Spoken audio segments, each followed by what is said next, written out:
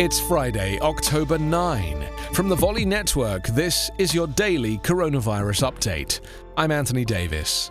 Several mainland European countries have recorded their highest daily number of COVID-19 infections since widespread testing began, as governments struggle to stem a rapid resurgence of the virus that risks overwhelming some healthcare systems. The figures came as the World Health Organization reported a record one-day increase in global coronavirus cases, with the total rising by 338,779 in 24 hours.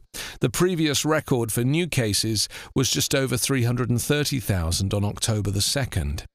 As a region, Europe is now reporting more cases than India, Brazil or the United States. From France to Portugal, Poland to the Netherlands, authorities across the continent are battling spiralling case numbers as contacts have multiplied since the end of strict national lockdowns in the spring and last month's return to schools, workplaces and hospitality venues.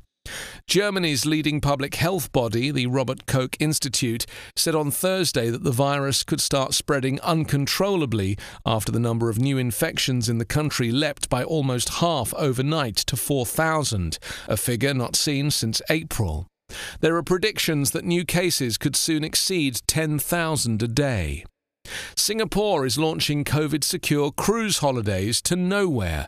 Residents of the city-state will, from November, be allowed to board the cruises, during which they will be confined to the ship for the entire time. The current number of tested US coronavirus cases has increased to 7,831,355. 217,658 people have died.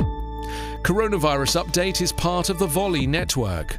Find us online at coronapodcast.org.